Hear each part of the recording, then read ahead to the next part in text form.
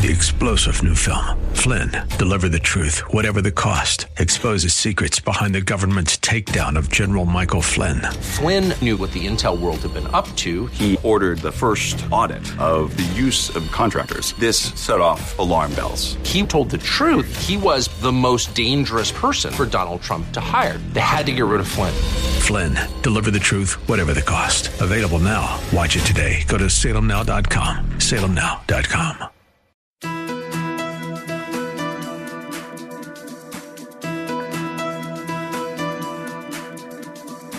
It's time to sit back, relax, and listen to Conversations with Joan. Conversations with Joan will inspire, motivate, and empower you. Live your best life now.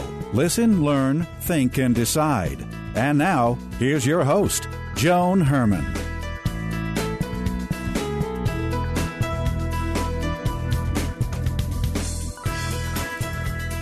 Welcome to Change Your Attitude, Change Your Life's Conversations with Joan. I'm Joan Herman. Thanks for tuning in. Conversations with Joan focuses on topics that are important to your life, from health and wellness to professional development to personal well-being. Change makers join me to share their insights, tips, and strategies so you can thrive and live your best life now. Thank you for taking time for yourself, and thank you for letting us be a part of your life. Now, let's start talking.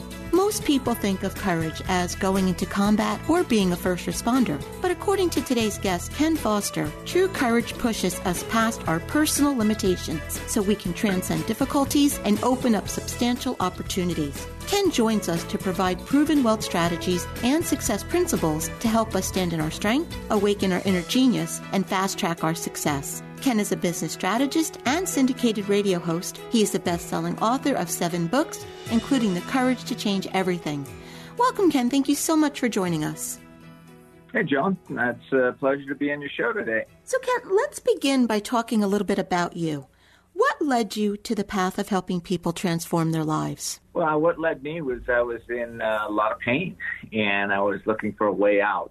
Back in the early 90s, I was in a therapy session, actually ongoing therapy with a psychiatrist, and I wasn't in a good place. I had my relationships weren't working. I make a lot of money. I spent a lot of money. I was feeling that my creativity was stifled. I'd lost my purpose in life. And so I'm going to this therapist, and what happened is one day I start hearing this little voice that says, you've got to feel the pain to make the change.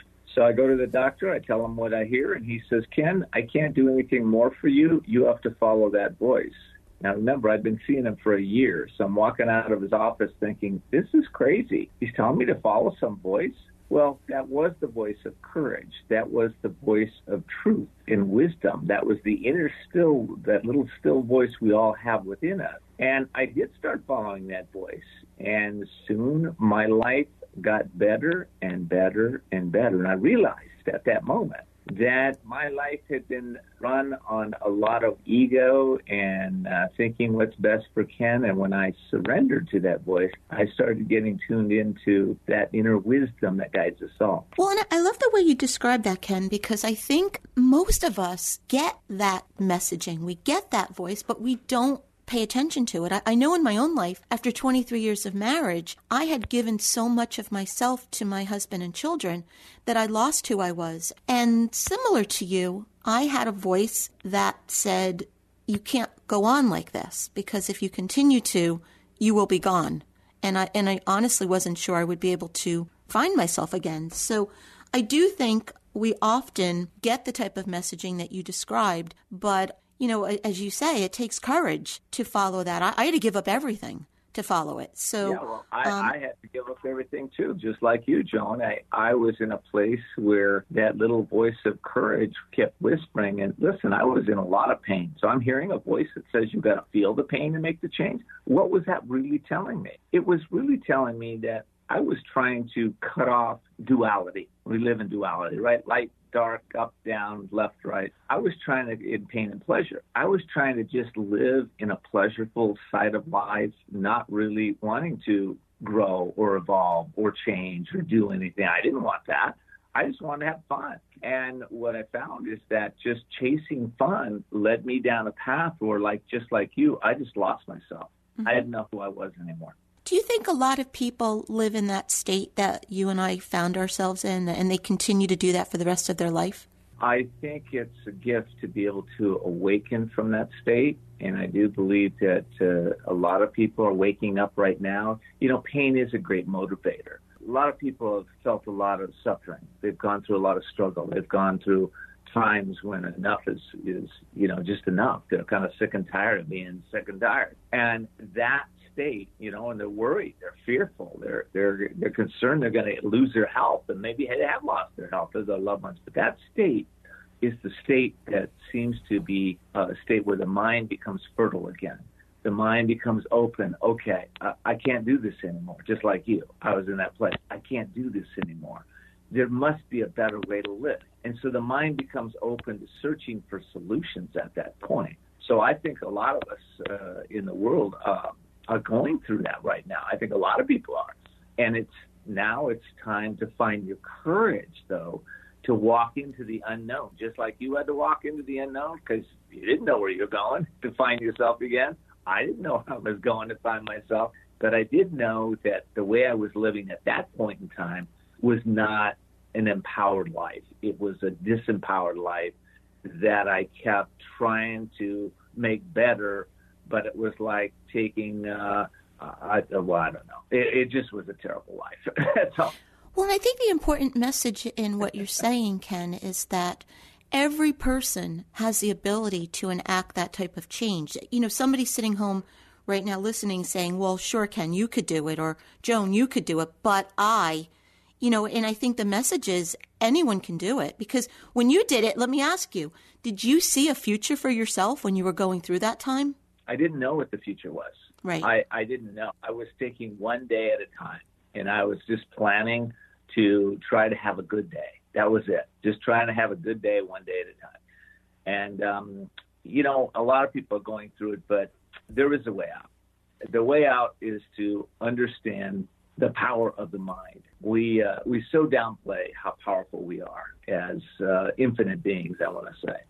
And, the mind is over our energy. So if we focus on the right attitude, if we focus on the right thoughts, right, we'll have better energy. So energy is over will.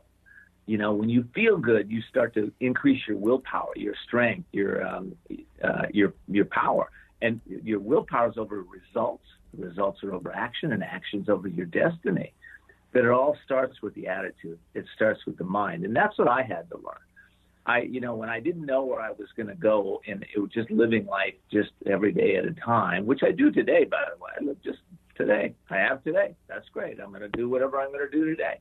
Mm-hmm. But I had to learn how to wake up out of bed, for instance. And I give my mind a command. I'm awake, alert, and alive. Most people wake out of bed like I used to, like, oh, God, here comes another day. What am I going to do? I don't even want to get out of bed, right? Right. So we have to learn how to start to use the mind in powerful ways and, start to understand that the commands that we're giving our mind, like, for instance, I'm tired, I'm overwhelmed, I'm stressed out. Well, if you're giving your mind that command, what it's doing is releasing chemicals into your system. And what's happening is that your body is reflecting what you're thinking.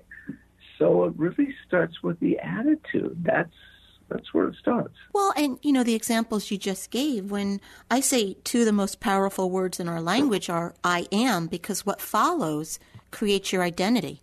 And the things that you just described, I am tired, I'm not smart enough, I'm not pretty enough, I'm not educated enough, all of those things we tell ourselves, that really creates the reality that we live. It does. I remember early on, I went on, it was a 7-day mental diet by, who was the fellow? It was a Unity minister. Anyway, he challenged me for 7 days to just have positive thoughts, right? And, in the United States, we're taught to be critical thinkers. We are looking for what is wrong on a consistent basis. Most people are. And, that's okay. You can solve problems that way, but you might be miserable at the same time. So the challenge was 7 days not to dwell on a negative thought, right? And it was a subjective thing. I got to determine whether it was negative or not. But here's the kicker.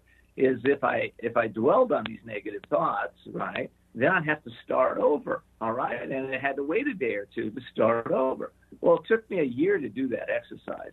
But I have to tell you, at the end of the year, when I actually completed 7 days in a row without having these negative thoughts, it was like taking a dark pair of sunglasses off I never knew I even had on. The consciousness of our mind create out pictures in our life.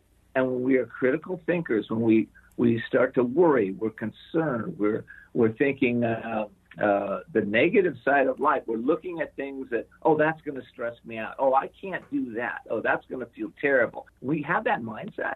Or we start judging people, places, and things. It impacts us. We feel it, and in those feelings will sometimes stay in our bodies for, most feelings, sociologists tell us, go through our bodies in about 90 seconds. But when we start to dwell on them, they stay in our body for a day, a week, a decade, right? So for me, it's overcoming those negative thoughts. That's the attitude. But like you said, it is the I am. I am fearless. I am courageous. I'm loving life. I'm all powerful. I feel love in my being. Right? Try just living from that place. I feel God's love in me. Just live from there for a week. Try that. It'll shift everything. Well, and taking the advice that you just offered, I mean, as you said before, 2020, I mean, if we learned anything in the past year, it's just truly how fragile life is. And so if there's something you want to do, I mean, do it now. What are we waiting for?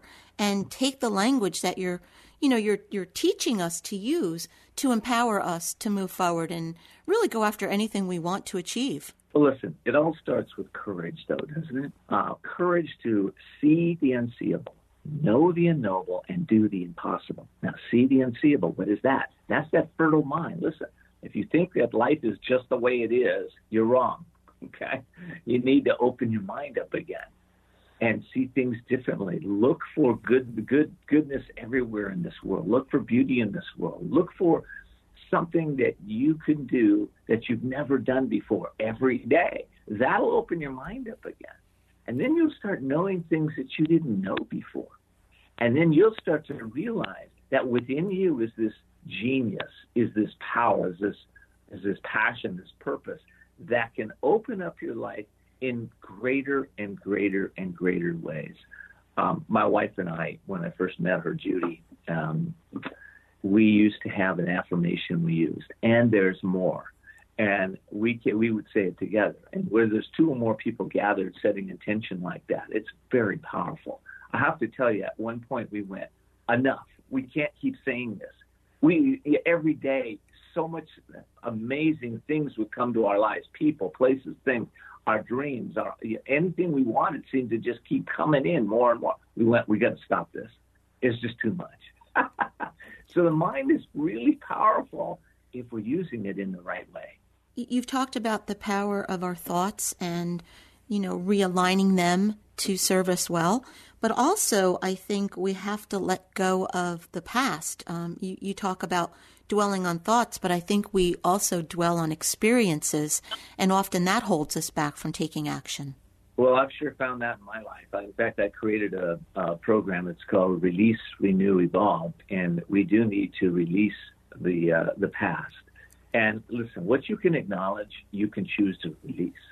The challenge is that when it's in the subconscious mind, and we allow it just to fester for decades or for even a day, that creates limitations in our life. That creates blocks to our success, whether it be in a relationship or in business or career or health. If you have these blocks underlying the surface, somebody like myself that's a master coach that can ask the specific questions and help pull that out from you, and you can acknowledge it, and you make a clear and present choice to change that.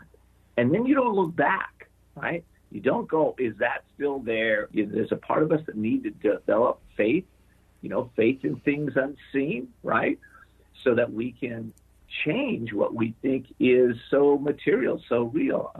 Life is a school, right? And, we're all here experiencing, right? We're either growing and developing and learning, and we're profiting by the challenges that come to us, or we're looking at them in a negative way and we're saying, why me? Why is this coming to me? I can't believe this is happening. We feel like victims of life. But to be a victor, you've got to shift that around. That's what I had to do in my life. I had to shift the thinking around and realize everything that's coming to me is coming to me for my own good, for my own growth, for my own power and passion. And, you know, when you look at life that way, it's a little easier to get through some of the difficulties that we all go through. You know, Ken, I had to do the same. And I think what's so exciting, I created this brand and the radio show and the magazine and everything that I'm doing when I was in my early 40s after raising my family. So for 11 years, I've been doing something that was started at an age when most people are starting to think about winding down. And I think what's so exciting about our world today is that there are infinite possibilities for people of any age, and that we really shouldn't be looking for retirement. We should be looking for refirement. Well, here's what I know is that there are 350,000 centurions on the planet right now. Most of them are vital, healthy. They're living purposeful lives. Right? They wouldn't get to 100 if they weren't. Age is something that we've been taught, especially in Western society, that at a certain age, you're going to start losing your vitality. At a certain age, your body's going to deteriorate. At a certain age, your hair's going to fall out. How much of that is mind over matter, and how much of that is matter over mind? It's a good question to ask yourself, because here's what I found, is that every year for decades now, I've gotten stronger and stronger and stronger, right? I'm a triathlete. I've been a triathlete. I started triathlons in my late 50s, okay? So, you know, life is getting better and better. So the thing about age is a lot of it's made up. And, again, you know, I wouldn't have believed that when I first started on this path. But I've been able to, just like myself and many of my friends, have been able to heal things in their bodies, in their mind. We've been able to do things that most people my age would think, oh, that's impossible. Ken, if you could summarize and bullet point your message about courage, what would you say? I would say courage is an inner strength that needs to be developed. It's like a muscle. And if you let it atrophy, you will not have courage. But if you realize courage is what I call a divine strength, it's a strength that when you tap into that power that's within you, that energy that's within you, courage is a natural byproduct of that. So courage without wisdom is dangerous. I will say that. So you want to develop wisdom. You develop it three ways. You learn by others, you learn through trial and error, or you learn by quieting your mind, stilling your mind, going within, and learning to tap into the superconscious realms of consciousness, into higher states through meditation. So there's three ways you can learn it. But what will happen is that when you develop that wisdom, and here's what happens to me. For me, I'll get an idea, right? Now to do that idea, and then it takes willpower to make it work, right? So we have to learn that inner game of using the mind to generate the successes that we want in our life. The book is The Courage to Change Everything. If you would like to learn more about Ken and his work, you can visit kendfoster.com. And as always, you can visit our website, CYACYL.com. That stands for Change Your Attitude, Change Your Life. While on the site, listen to past shows on demand, read the digital magazine, follow us on social media, and be sure to subscribe to our mailing list. Ken, thank you so much for joining us. It has really been a pleasure getting to know you and learning a little bit about what it is you teach. Joan, thank you so much for doing what you're doing. You're one of the good ones that is bringing in some more wisdom, courage, understanding truth, and love in this world. Thank you. I commend you for that. This is Conversations with Joan. Stay with us. We'll be right back.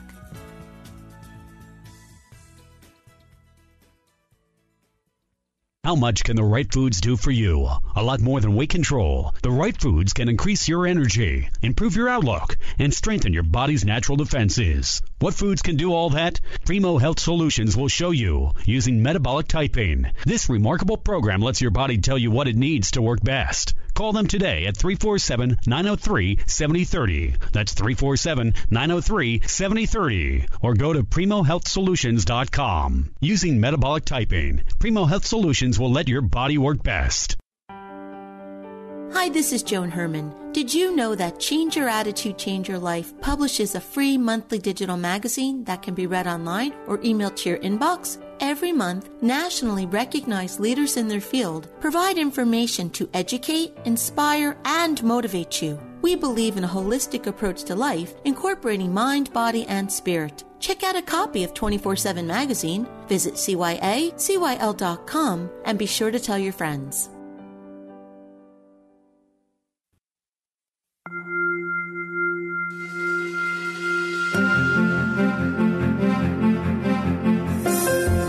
We all want to live a happy, productive life, but sometimes we just need a little help. Our Coach On Call expert provides strategies to help you live your best life now. Joining me today is Lisa Luckett, a life coach, speaker, and CEO of Cosmina Enlightened Living, a brand of kindness. Lisa is the author of the book, The Light in 9/11, Shocked by Kindness, Healed by Love. She is here today to discuss using your COVID-19 experience for reinvention. Welcome, Lisa. Thank you so much for joining us. Hi, Joan. Thanks so much for having me. So, Lisa, the pandemic has changed the way we interact with just about everyone, family members included. What do you believe have been the biggest challenges of what we've experienced during this pandemic? Well, I think we all know well that parents of young children are at home trying to do their jobs and teach online and virtual training and Zooming up all, in 2-bedroom apartments with 4 people in them or small spaces. I mean, it's just been nothing short of a nightmare in that regard, which needs to be completely addressed. I thank God every day that I don't have small children, quite honestly. Mm-hmm. But there's the other side of it, which is the family aspect that the adult children came home to. And, that's a whole reset again, because when your adult children have lived out of the house and they're in their 20s, that now they're back. And what happens when you come home, we all regress. We all regress back to being the children because the parents are home. Just like even 40-year-olds go to Thanksgiving with their families and are poking each other at the dinner table. It's a natural progression. It's not judgment. It's just the nature of families. So I do want to say that this is with all due respect to anyone suffering the illness or a loss or just the fear around COVID right now. But there are ways that we can look at this experience and see some silver linings in it and draw some benefits from it. And I think that, too, has been part of understanding that we do have this block of time we never expected, that we do have family time together that we never would have had. We've all wished for endless hours of staying in our pajamas and eating baked goods. So it's had some interesting benefits to it. So how do you think that these challenges have really impacted our relationships? I did an interview, and I know we're talking about children and those dynamics, but I interviewed someone who wrote a book about rebounding after divorce, and she said that because of COVID, the divorce rates have escalated because couples are forced to be in a confined space, and they're being forced to truly see the other person. Do you think something similar is happening with all members of the family? It has to, right? This is basically, we're only as strong as our weakest link, right? So if there's dysfunction, it's going to rear its head in a situation like this because normally all humans need space. We all need space from each other. We all need time apart, and that has been ripped out from under everyone. So it has been so exacerbated in the sense of it's sad to hear about the divorces and, quite honestly, the domestic violence and the things that have come out of this that's really not being spoken of, which will come later because we're still in the stew of this. We're only in the second year of what will be a 24-month window, more or less, but till we're in the third year, which will look different than it does now. But we won't know retrospectively for a while yet really what that kind of domestic potential damage has looked like. When it comes to kids right now, and what I've discovered with several of my clients who have their young adult kids at home, the parenting model of the parent who's in their 50s with kids in their 20s was that we overcorrected for how we were raised as children, and we gave so much more, right? We just overcorrected and gave them so much that now in their 20s, we're having trouble separating from them. We're having trouble, so it's really the mothers, in these cases that I'm speaking of, are women. And it's in the mother situation where the mother has to stop parenting because the kids are home. They're adults. that's where the line has to be drawn, where they have to do their laundry. They have to do the cooking. They have to clean up, which means the mom has to stop being the mother, even though it's her house. So what's a very interesting dynamic in all of this is several of these women are the ones that are leaving and leaving their kids at home. So they've had opportunities to go away for a couple months. And it's just an ironic twist where usually the kids leave the house. Now the mothers are leaving the house, or the parents are leaving the house, because the kids can't grow up as long as the parents are around. What do we do about all of this? What actions can we take to solve this? Well, communication is always really important. Boundaries. We always hear about boundaries, right? Now, I'm not saying this is easy. This is possibly one of the most difficult things in the world because you are in the same space. And are you up for the fight? Are you up for the whining? Are you up for it? Or how can you, in other words, set the boundary and then enforce the boundary? Like, don't make dinner that night. Don't go to the grocery store. See what that's like. Take care of yourself. Let your adult children fend for themselves. Because I know in at least a half a dozen cases this exact scenario is playing out. And, everybody's getting frustrated. But maybe also everyone's just getting frustrated because we're in our second year of idleness, of this incredible slowdown, that we're all left to our own devices, and the boredom is something we're not used to managing. So this, again, will be a huge case study in our humanity and in our evolution as a culture.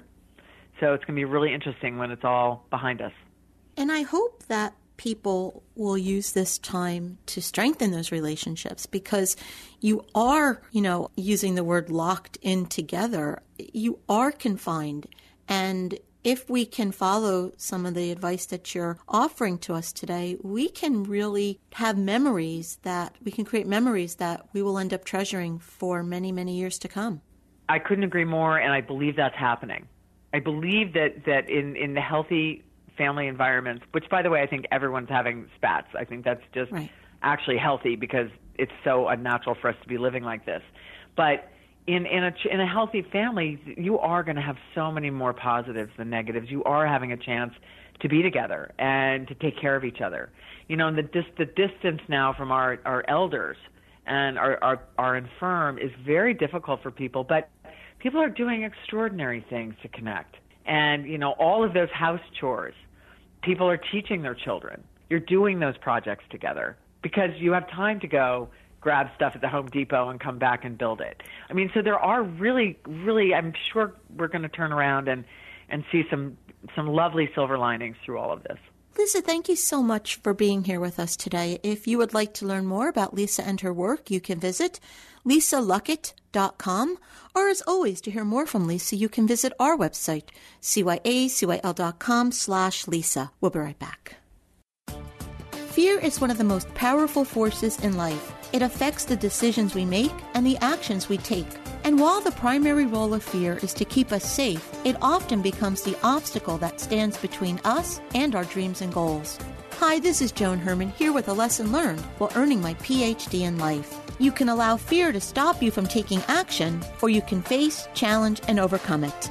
There are rational fears, the ones that are based in reality, such as encountering a bear while on a hike in the woods, and there are irrational fears that keep us stuck. These are the stories we tell ourselves about outcomes we believe will happen. With no factual basis, they usually begin in childhood and remain with us until something is changed. These can be labeled destructive fears. While it's not always easy to recognize our fears and how they keep us stuck, here are a few clues that experts say may help us determine if our life is guided by fear rather than joyful freedom. You see only the downside. You avoid anything new or unknown. You stay small. You are indecisive. How can you move past the fear?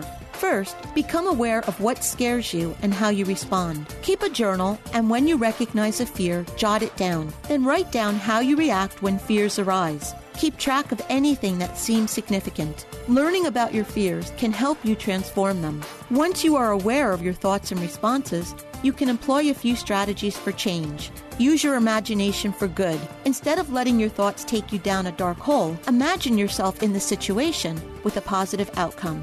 Take a time out. Don't react immediately, and give yourself some time and space for analysis. Clear your mind by focusing on your breath, taking a walk, or participating in any activity that calms you down. Then, when your mind is clearer, analyze the situation with a new perspective.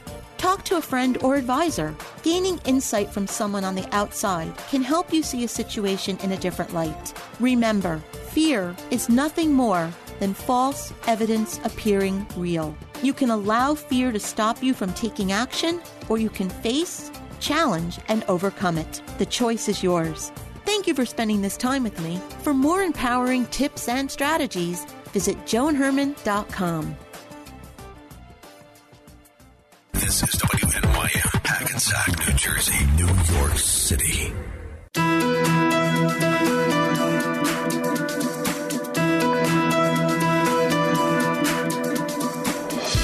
Welcome back to Conversations with Joan.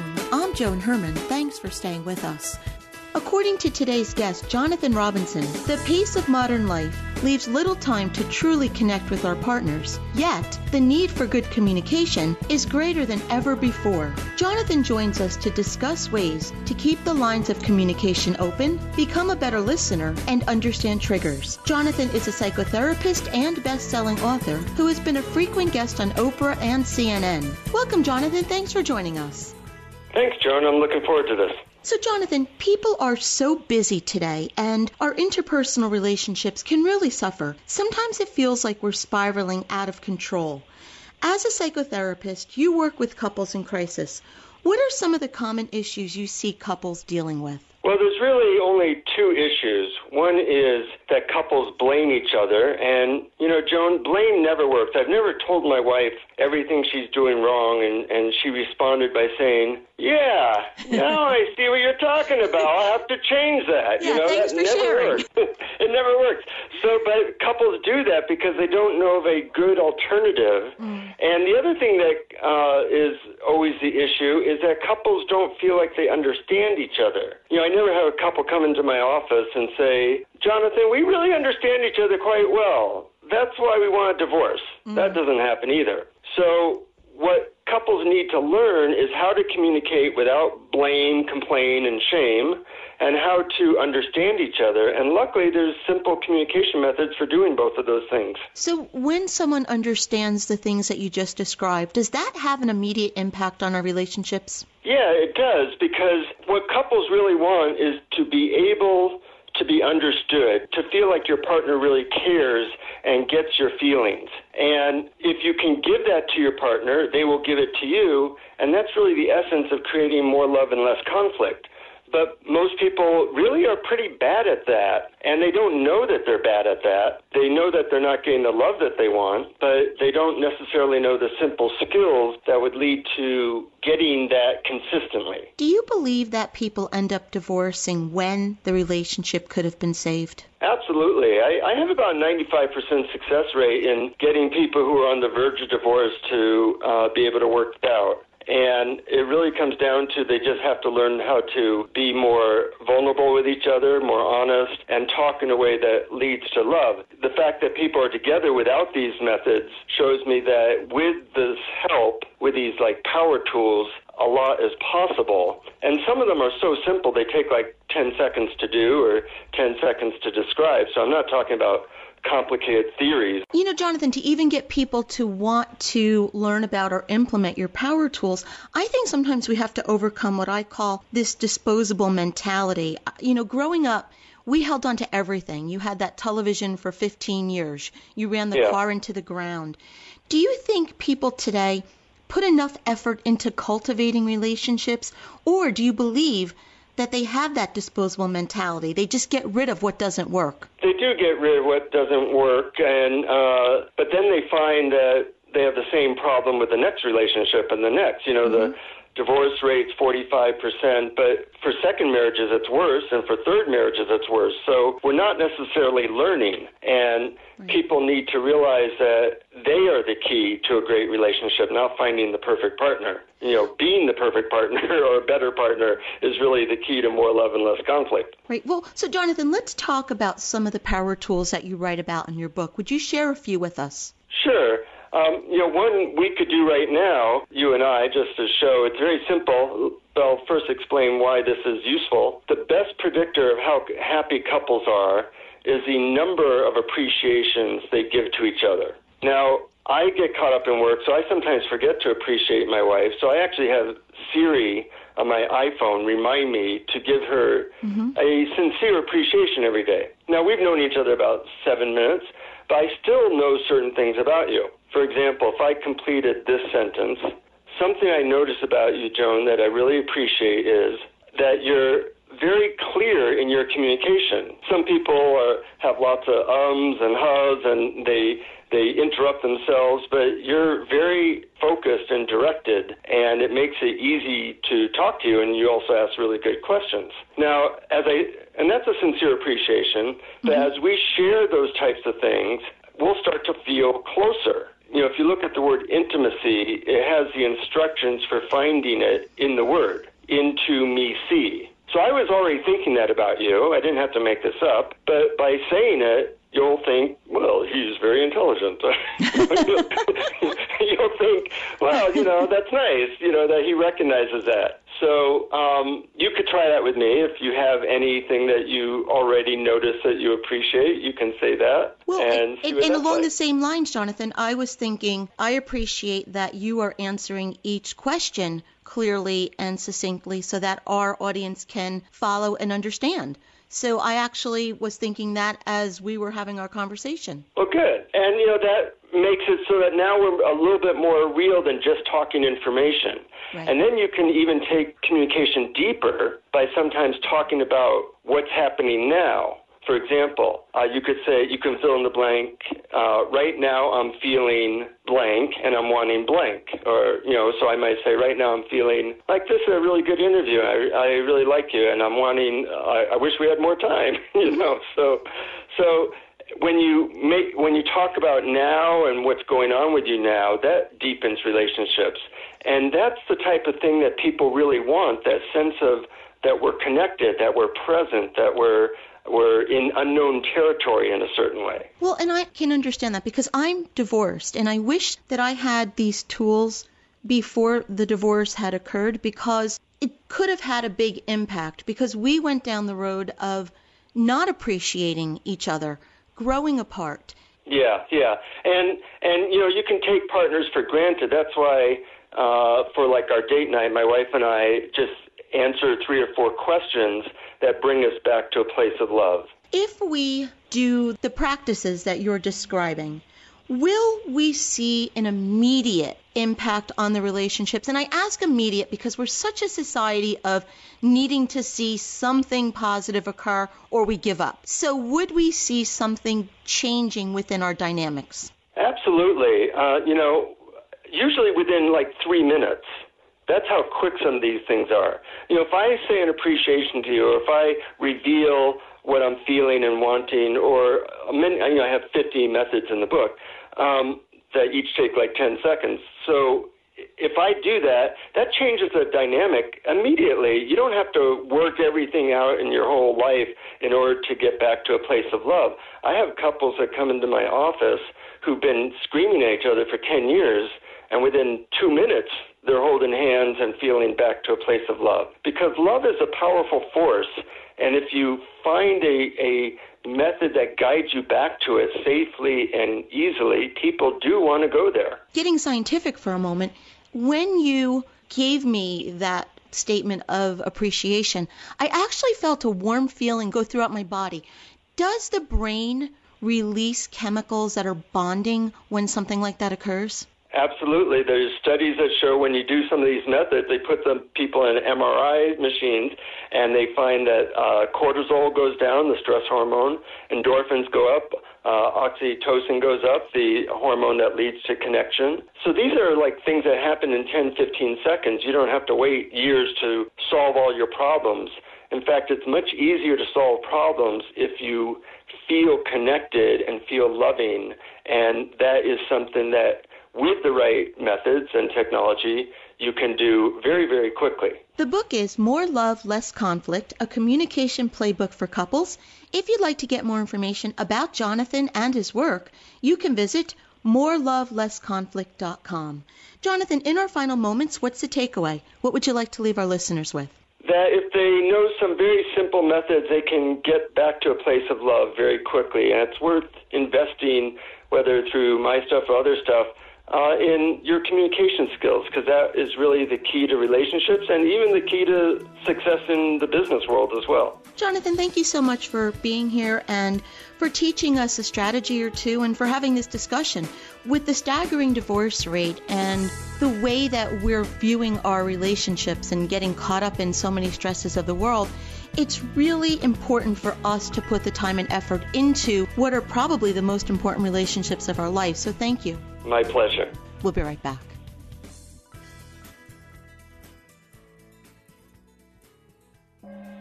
Are you interested in getting your financial house in order in 2021, but don't know where to find someone you trust to help you? Hi, my name's Kate Toby, financial services professional with the Fortis Agency. For a lot of people, selecting the best advisor to manage their finances can be a difficult and confusing decision. I'm here to give you a few tips on what you should be looking for in a financial advisor. Number 1, trustworthiness. One thing you may want to do is ask your family and friends who they work with and recommend. It's much easier to connect with an advisor who also works with someone that you trust. Number 2, has your best interest. You may want to ask the individual if they work in a fiduciary capacity, meaning that they put the client's needs before their own by agreeing to make recommendations with the client's best financial interests in mind. Number 3, works with people like you. Finding an advisor who has experience working in your specific industry will help you receive more tailored advice from an advisor that understands your world. For more information on selecting the right advisor, send me an email at ktoby@thefortisagency.com. I pray this winter be gentle and kind, a season of rest from the wheel of the mind. Quote by John Geddes. Hi, I'm Allison Iotti, owner of Awaken Sound Health. Do you ever feel like your thoughts are going around in a circle? I'm not talking about happy thoughts when you are anticipating something exciting. I'm talking about the worrying thoughts that can pursue you, the kind of distracting thoughts that heighten anxiety and keep you feeling unhappy. These types of thoughts have an impact on your energy. Constant worry is a burden that can leave you feeling weighted down and tired. Worrisome thoughts are a form of anxiety, and anxiety affects your brain as well as other biological processes. The exact link between anxiety and fatigue is not known, but it may be that the brain needs time to rest and reset. When you're sick and tired of feeling sick and tired, sound therapy is an easy way to quiet your mind and lift your spirits. Therapeutic sounds are skillfully woven together to create soundscapes for rest and relaxation, to release you from the wheel of your mind, release tension from your body, and rejuvenate your spirit. To learn more about sound therapy or to book an appointment, go to awakensoundhealth.com. Sound therapy is not a replacement for medical or psychological intervention.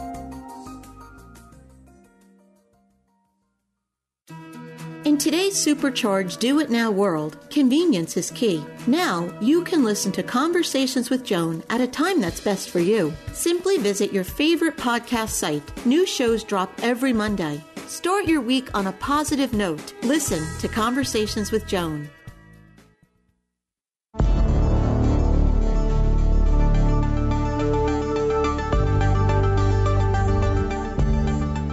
It's time for To Your Health. Joining us today to talk about a solution for those suffering from irritable bowel syndrome caused by small intestinal bacterial overgrowth is Phoebe Lapine, a gluten-free chef, culinary instructor, and author of the book SIBO Made Simple.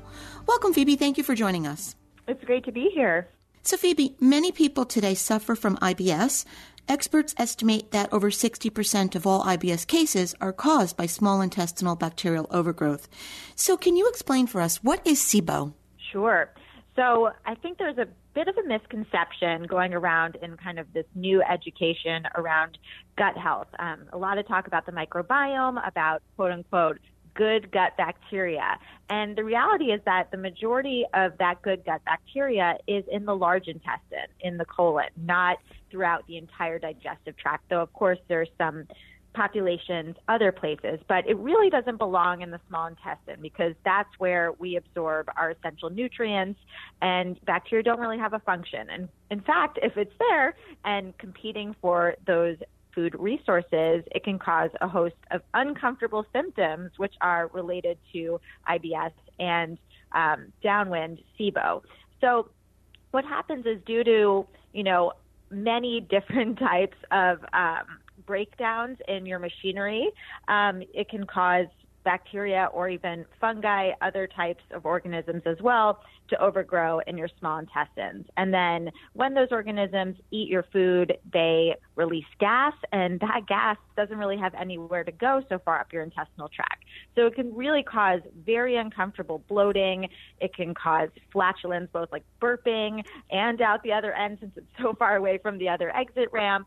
And then, of course, a lot of the other hallmarks of IBS, constipation, diarrhea, and then some more kind of insidious symptoms like brain fog, skin issues, nutrient deficiency, since again, they're eating your own nutrients, weight loss, weight gain, depending on what kind of critters are overgrowing. And, it's got a big overlap with autoimmune disease because of a lot of the dysfunction that's caused in that area of the gut, which can lead to intestinal permeability and then food sensitivities. So because everything that you just described could be attributed to something else, how is this problem diagnosed? Through a breath test, yeah. So there are over, 40 different conditions that could present, those hallmark 4 main symptoms of IBS, the bloating, the gas, the constipation, the diarrhea. For SIBO in particular, we're lucky because there's a test for it.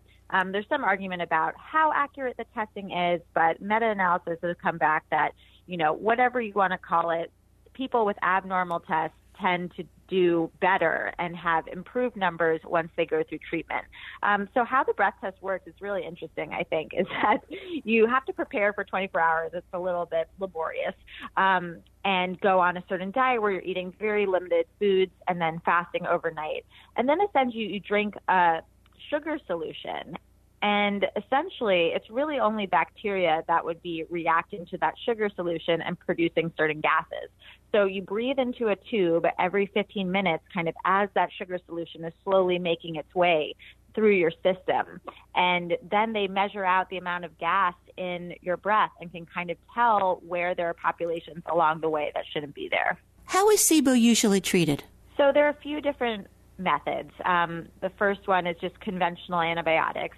The important thing about having a test in the first place is kind of determining which types of critters are overgrowing so that you know which types of medication will be most effective. So those with hydrogen-dominant SIBO will take a drug called Xifaxan or rifaximin in the conventional aisle. And then if it's methane-dominant SIBO, you might have to add on another antibiotic on top of that. But then there's incredible data also for the herbal antimicrobial route. So these are various compound herbs, but then also kind of single herbs like oregano oil, berberine herbs, and then specifically for methane, allicin garlic, which is a derivative of garlic. I know a lot of people with IBS react to garlic, but this is just a special derivative that's incredibly antimicrobial and good for those methanogens.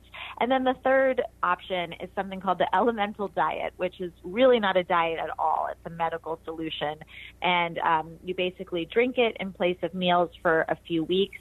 And because it's your nutrients in its most elemental form, it gets absorbed kind of immediately upon reaching the small intestines and doesn't have a chance to feed anything below. What's the most important part of a treatment plan? The most important thing for anyone's treatment plan is to first uncover your root causes. So why is the SIBO occurring? Is it because you have low stomach acid? Is it because you don't have a gallbladder anymore? Is it because of maybe a host of different autoimmune conditions that could be limiting the way that food moves through your small intestine? Is it because you have endometriosis and there could be, various growths outside of your uterus that are compressing your intestines and forcing things not to move through enough? Is it, that you had some sort of abdominal surgery and have scar tissue internally that you didn't even know about? That's, again, kind of constricting your intestines. You have to kind of go through the list, and it's very, very long, and uncover, what your causes may be. One of the most common causes is just a simple case of food poisoning and some of the damage that can arise to how our migrating motor complex, which is this system that moves food through the small intestine, how that functions. That's one of the main buckets for why people get SIBO. So those treatment options that I laid out, they can apply to anyone. It's, depends on how bad your SIBO is, what type of SIBO you have, and then, you can come down to lifestyle issues. But then I think what many practitioners are not equipped to help people with, or just don't spend enough time helping people with, is what happens in the aftermath. So again, the prevention to make sure that it's not a chronic condition, which again goes back to making sure that you at least identify and protect against some of your root causes. Some of them may not be able to be healed, like missing a gallbladder, but if you're missing a gallbladder and missing those essential bile acids, there are bile acids that you can take for that. But then there's just this whole issue of healing the gut off the back of treatment. There's a lot of inflammation and dysfunction that just the SIBO itself can breed. So it's a kind of fine line after the fact with diet and lifestyle to make sure that you're healing for the long haul, and also making sure that you're not contributing to another form of dysbiosis, of gut imbalance with the beneficial bacteria in your large intestine, because those are so important. So diet is a place that a lot of people get confused by. It's not necessarily a treatment in and of itself. You can cure your SIBO without ever changing your diet, but I think it's really difficult to heal your gut for good and prevent it from coming back without, making some changes and trying to heal your gut lining post-SIBO, trying to reduce some allergens that may be a result of SIBO. A lot of people get food sensitivities, and that kind of just spurs the inflammation from your immune system. The book is SIBO Made Simple. Phoebe, thank you so much for joining us. Awesome. Thank you so much for having me.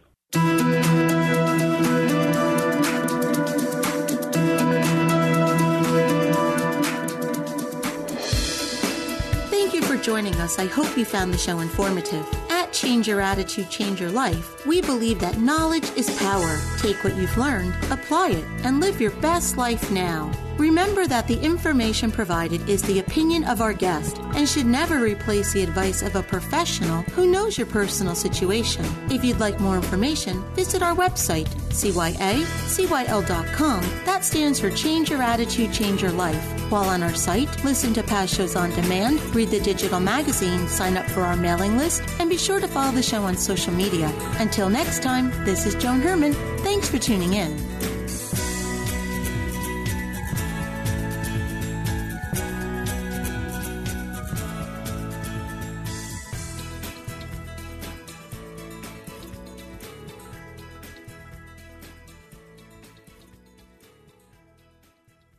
The preceding pre-recorded program sponsored by Maximilian Communications, LLC.